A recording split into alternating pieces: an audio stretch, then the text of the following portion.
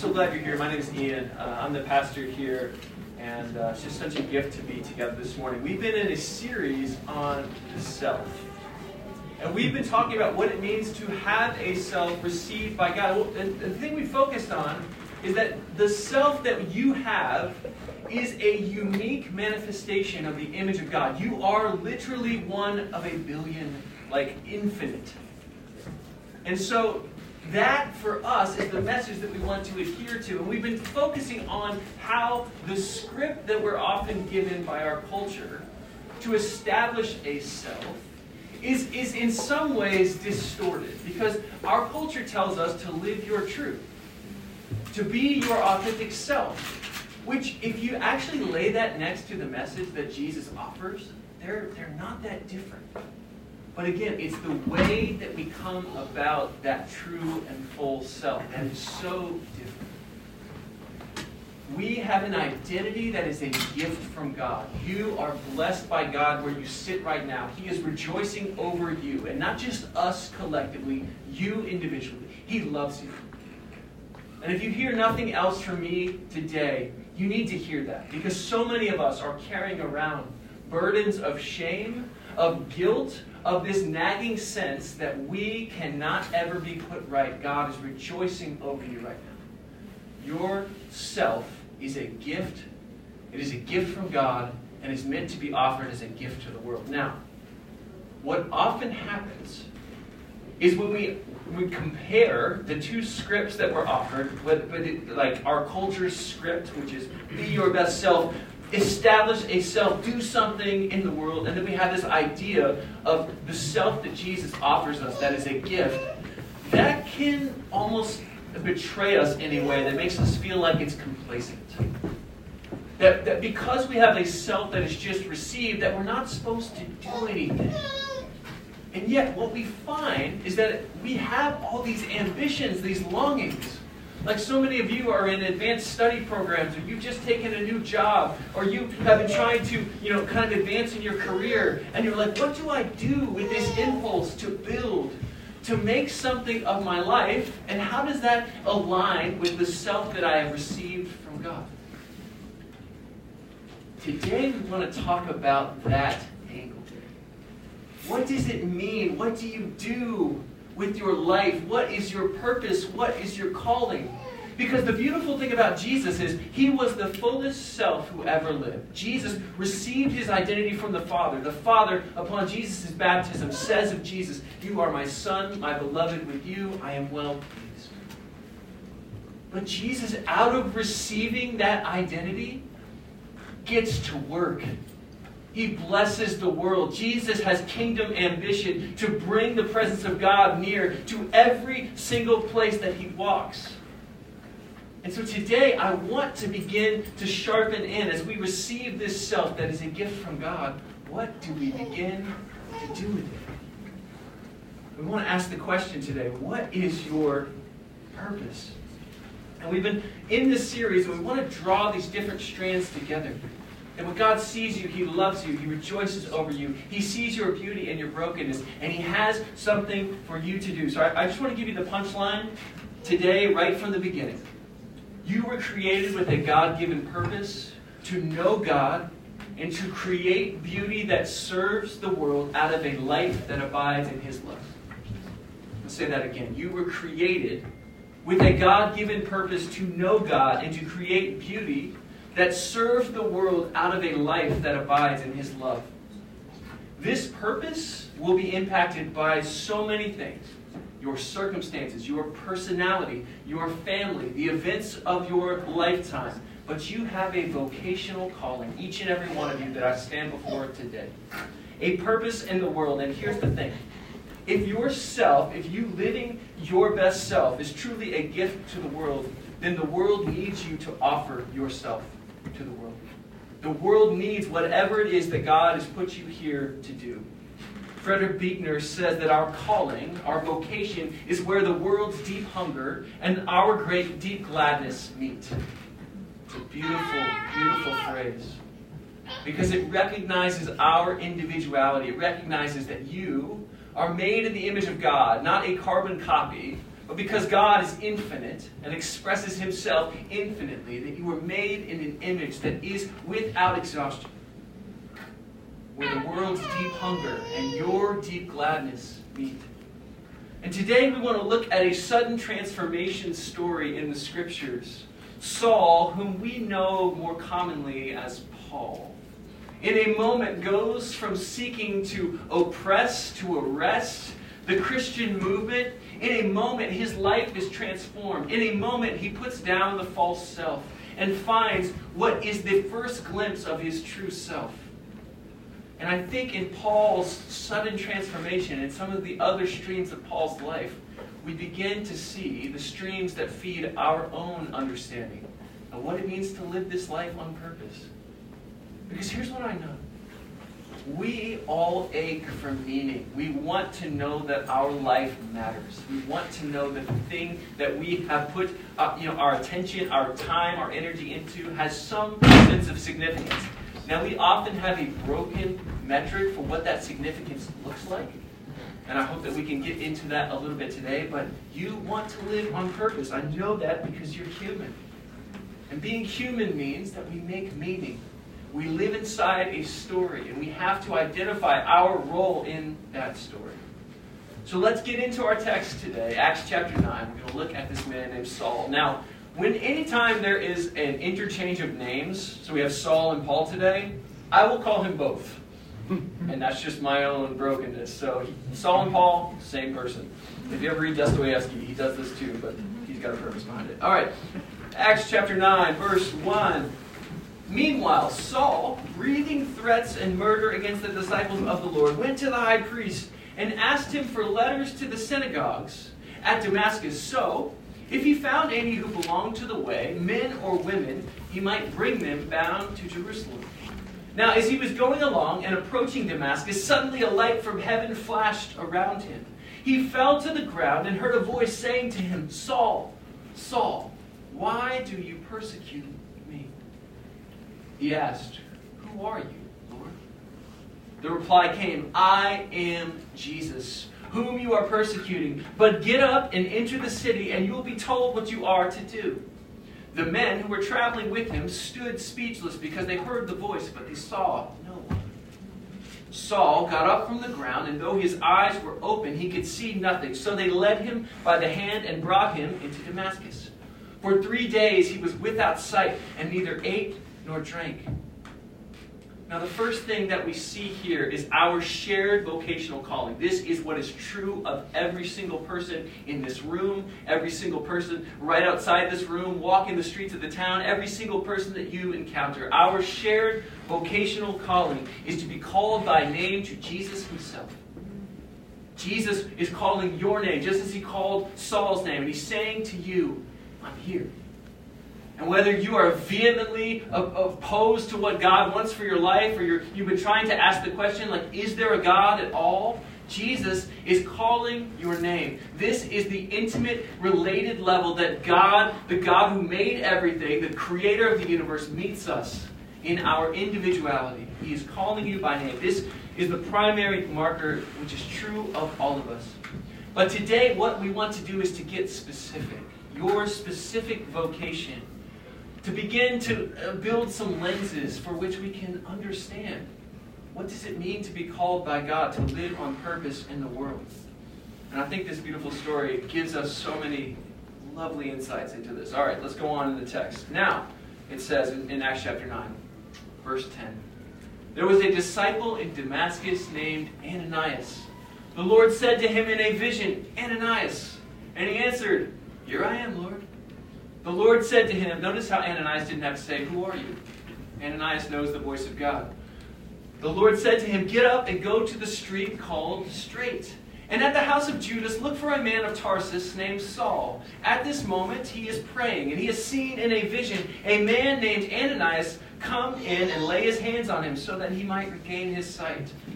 But Ananias answered, Lord, I've heard from many about this man, how much evil he has done to your saints in Jerusalem, and here he has authority from the chief priests to bind all who invoke your name.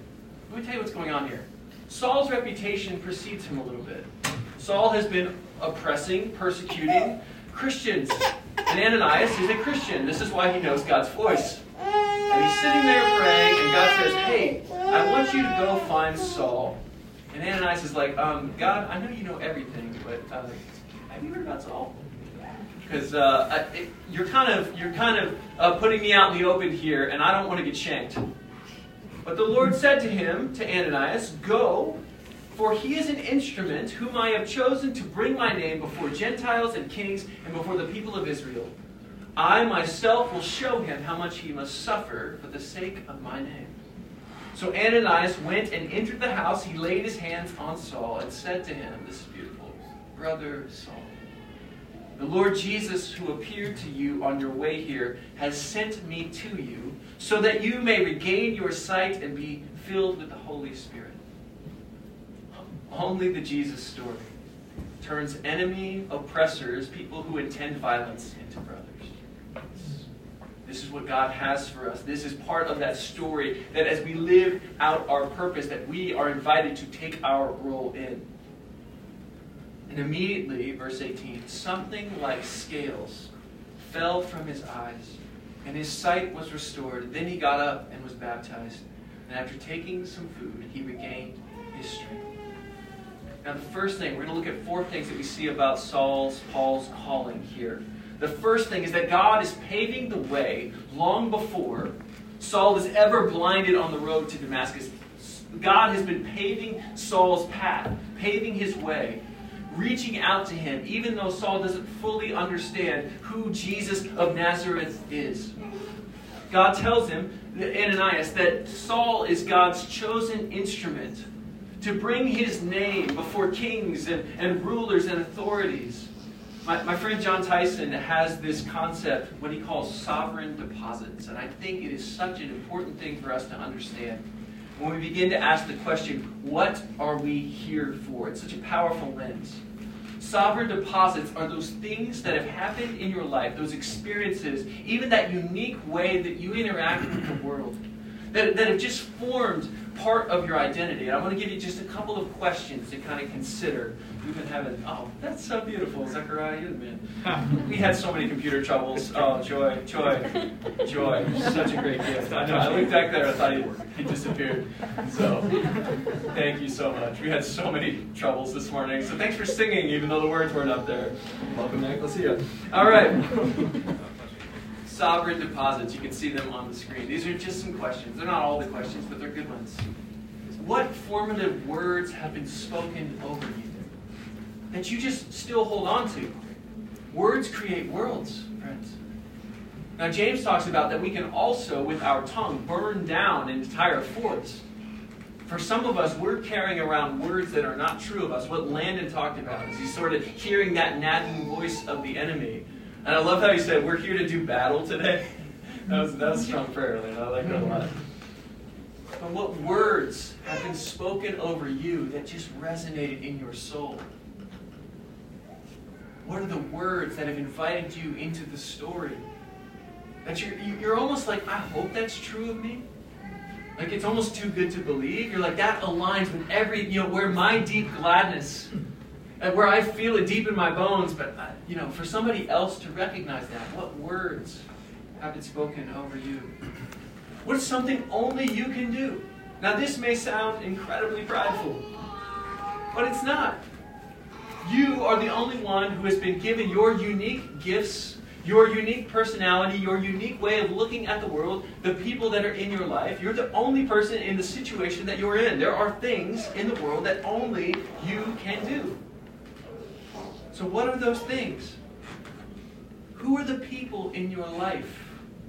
What we see throughout the scriptures, what we see throughout church history, is that there are movements that are never undertaken in isolation, that always a community forms around. And vision and gifts are expressed in different ways, but there is this sense of we are living this out together. Who are the people that are in your life? Who are the people that God's put, as we talked about last week, to be companions, pilgrims on the journey? These people are telling you something about yourself. The themes and the stories in Scripture that just resonate. Like when you hear that story, you hear the story of the father running down the road to the lost son, you're like, yes. Or you hear the story of Zacchaeus where there's a sycamore tree and he's climbed up and Jesus looks at him and he says, Zacchaeus, I'm coming to your house tonight. Or you hear the story of the woman who has the expensive bottle of perfume and she falls at Jesus' feet in worship, not caring what's going on around her. What stories? Like, they all resonate because they're all beautiful, but they just take on this different level of meaning for you. You know, for me, I go back to John 15 all the time. It is the very basis of this church. Remain in my love, and you will bear fruit. This is Jesus' call to us. What does it mean to remain? How do we hold fast? This is the theme of my life. What does it mean for us to identify our lives in the Scriptures? We see this in Jesus. Jesus is developing an identity through the Scriptures.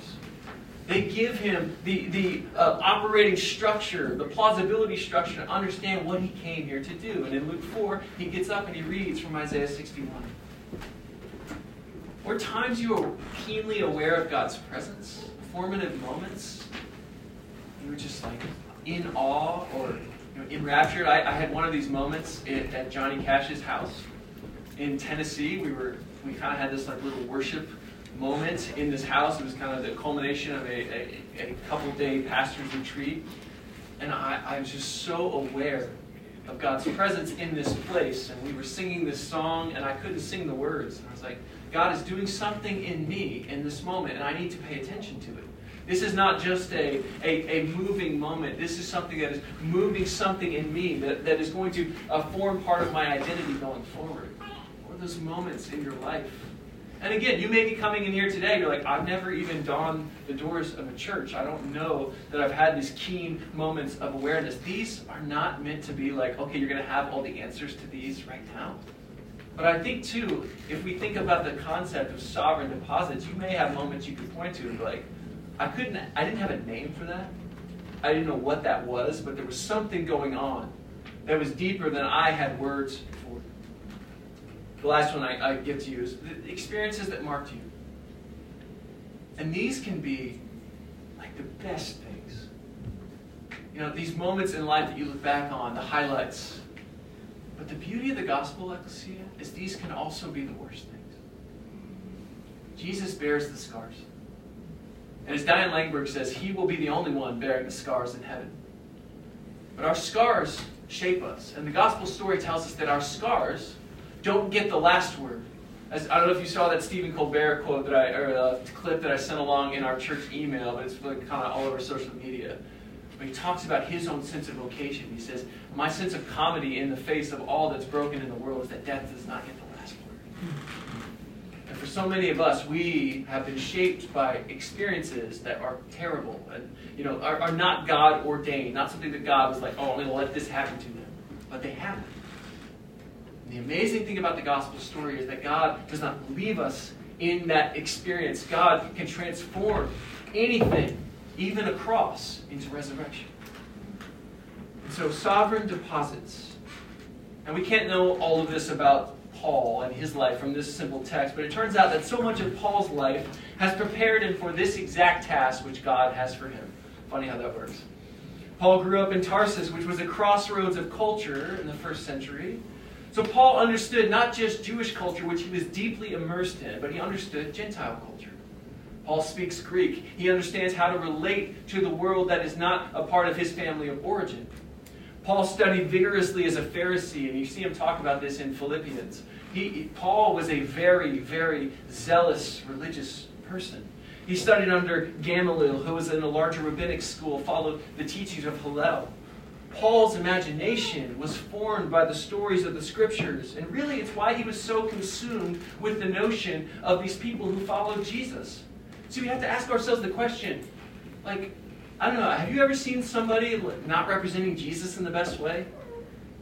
Have you ever seen somebody online, you're like, this is terrible. That's not what Christians do. We're not like that. Now, have you ever felt tempted to go arrest them? Probably not. Well, some of you. Why was Paul so moved with zeal that he's like, we have to stop this?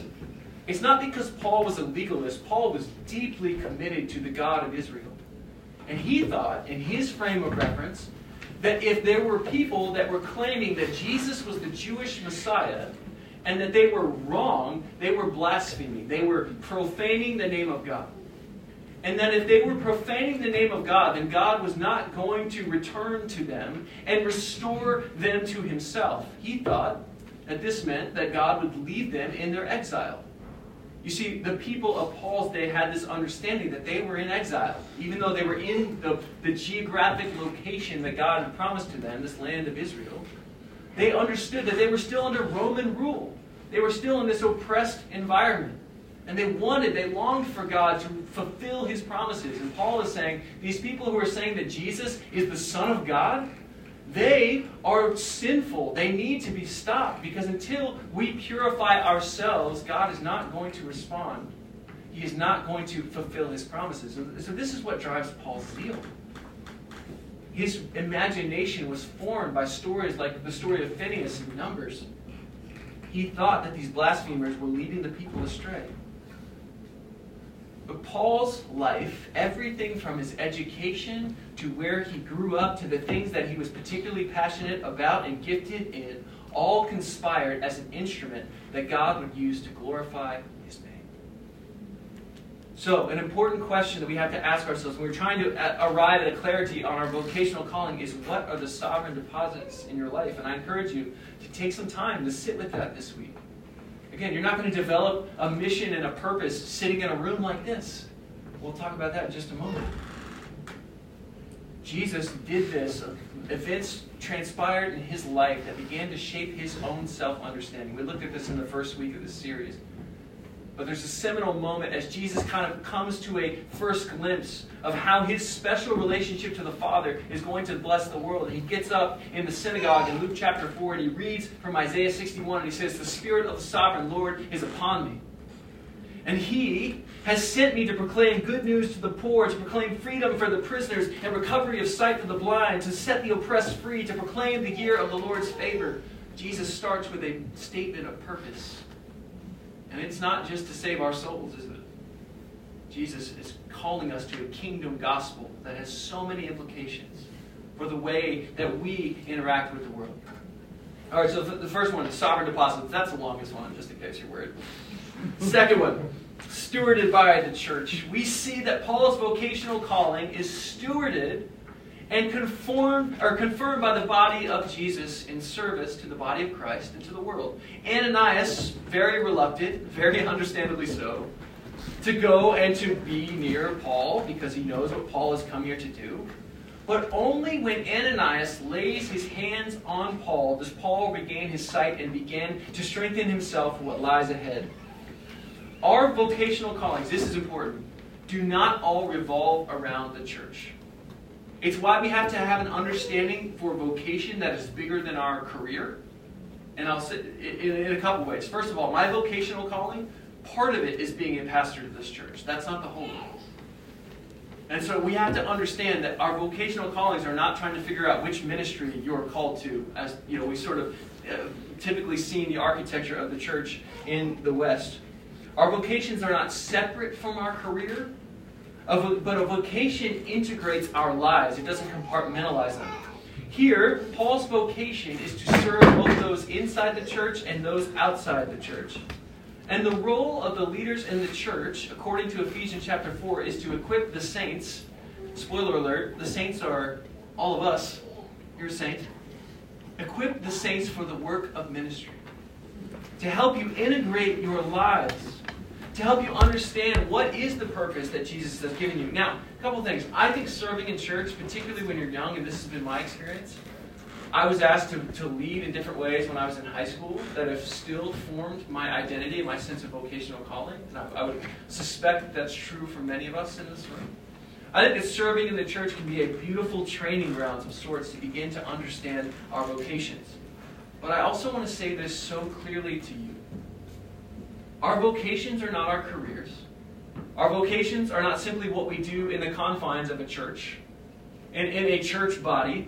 Our vocations are a witness to the inbreaking reign of Jesus the Messiah, the one who rules the world. God created the entire world. And so, our lived experience in the world, the things that we do, can be a witness in every way to this reign. Paul says in Colossians, do everything to the glory of God.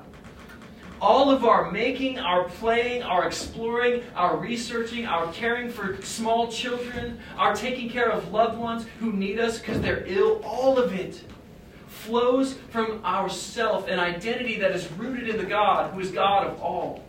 So yes, church work, like being a pastor or a missionary, can be part of our vocation. And so can being a stay-at-home mom. So can eating meals with the homeless, writing a symphony or a novel, and caring for loved ones. All of these things are part of God's call to us. And we have to ask, where does our deep gladness meet with the world's deep hunger? We have to begin to understand what it means to receive the gift of the self that God has given you. Every follower of the way of Jesus is called to full-time ministry. Every one of us. Peter says that we are a kingdom of priests. Like you were called to tell the world what God looks like. This is part of our vocations. You were called to steward your imagination, your ambition, your skills with finances and organization, your affections, not just in service to yourself, what Alan Mann calls project self, but in service to the body of Christ and in service to the world. We begin to see a glimpse of our vocation.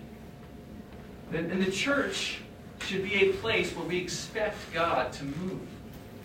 Where we expect God to move in our daily lives. I would love, friends, if our church became the kind of place where we just routinely ask the question, what's God doing in your life? Like that's kind of an aggressive, like, how are you doing? Cool, good. What's God doing in your life?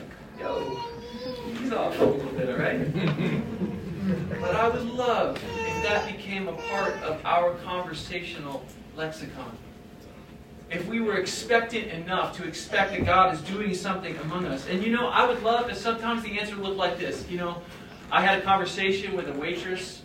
I felt like the Holy Spirit was telling me to offer her a word of comfort, to tell her about Jesus as we're sitting there. I tipped really well at the end of the meal and told her about Jesus. I would love if sometimes that was the content of that conversation. And I would equally love if the answer to the question, what is God doing in your life, would be sometimes something like this. We've been really stuck at work.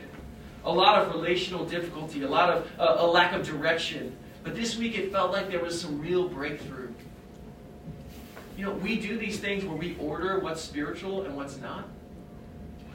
But if God is God of all, and He's given you a vocation, and part of your vocation is spending 50, 60 hours a week in study or at work, then perhaps we need to begin to understand how God is informing that vocation in those places. Not always thinking the action is somewhere over there. Perhaps those two instances are equally holy and meaningful. So we have to understand that our call is stewarded by the church in service to the world. Third, we see that Saul's radical shift as his vocation and true self unfolds will involve suffering. Now, when we hear that, our default response is like, suffering? No, thank you. I'm good. Paul, throughout his life with Jesus, will be forthcoming about his sufferings. Paul will never shy away from them. Paul sees his sufferings as evidence of God's work. Even Colossians 1:24, he says, I am rejoicing now in my sufferings for your sake.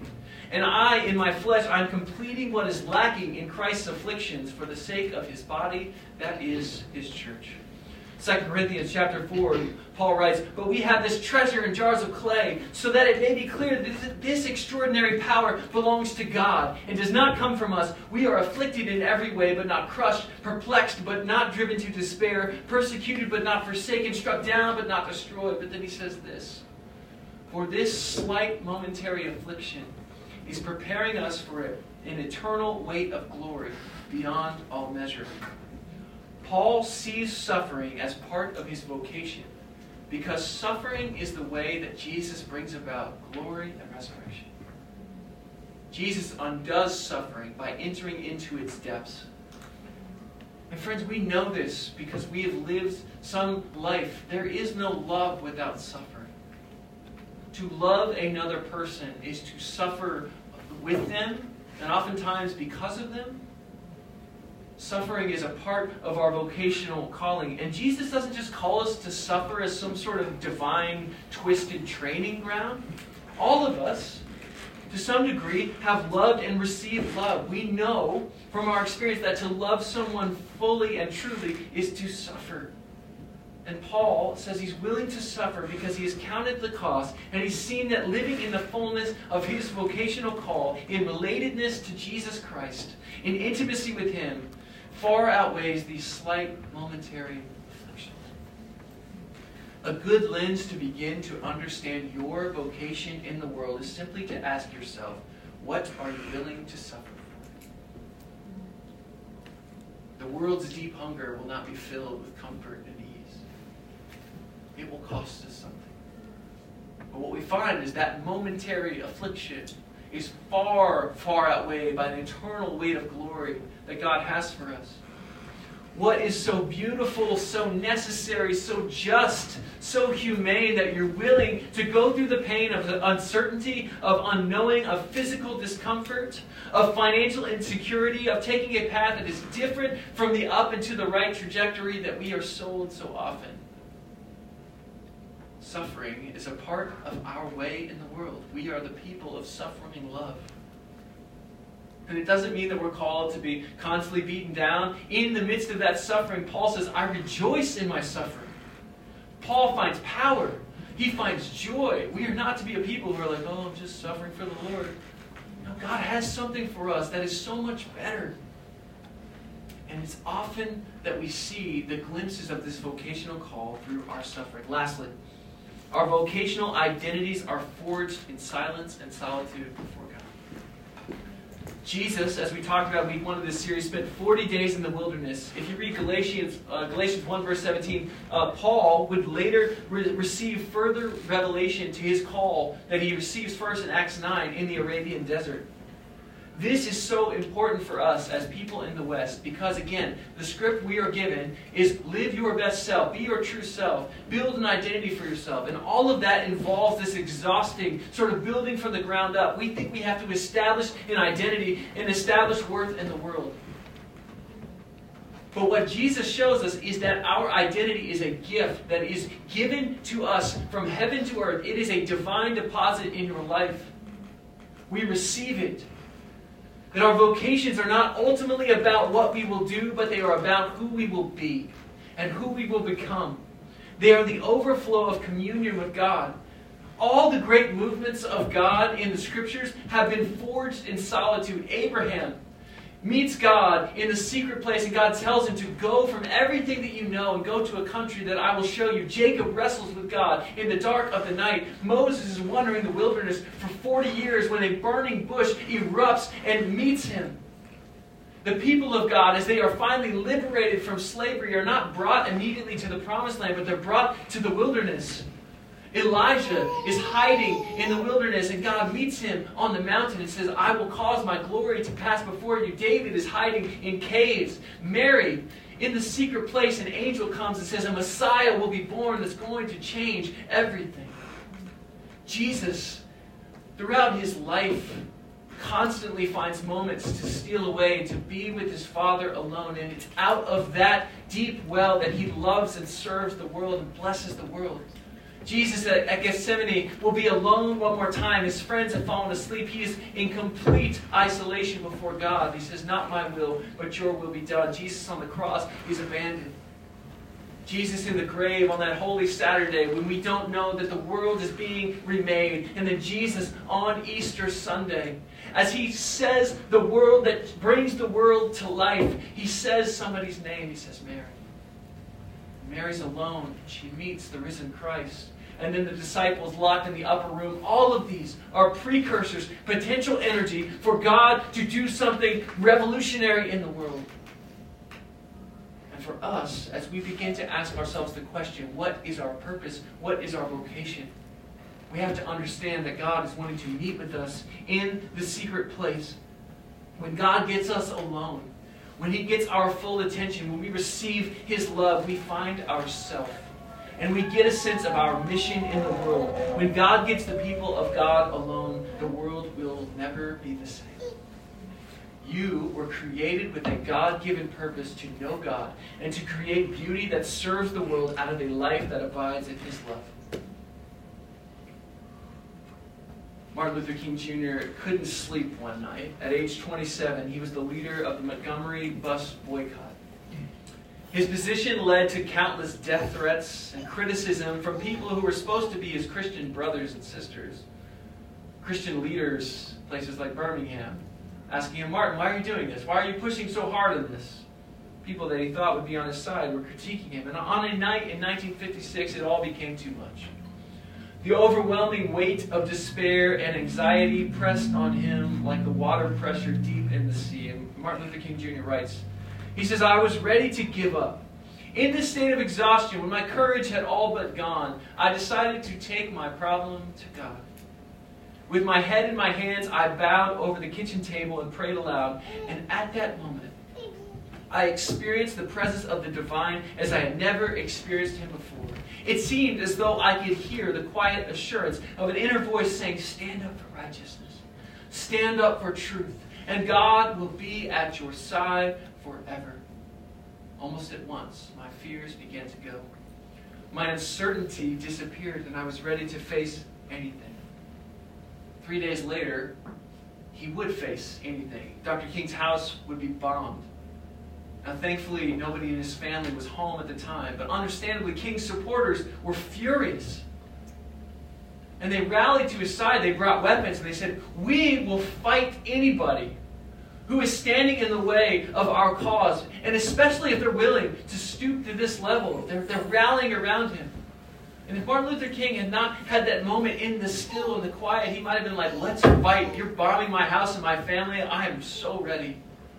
Martin Luther King disarmed the situation because he understood his vocation, his call in the world to non-violent protest, to preach the gospel of the kingdom, to undo systems of white supremacy and systemic racism by his suffering love.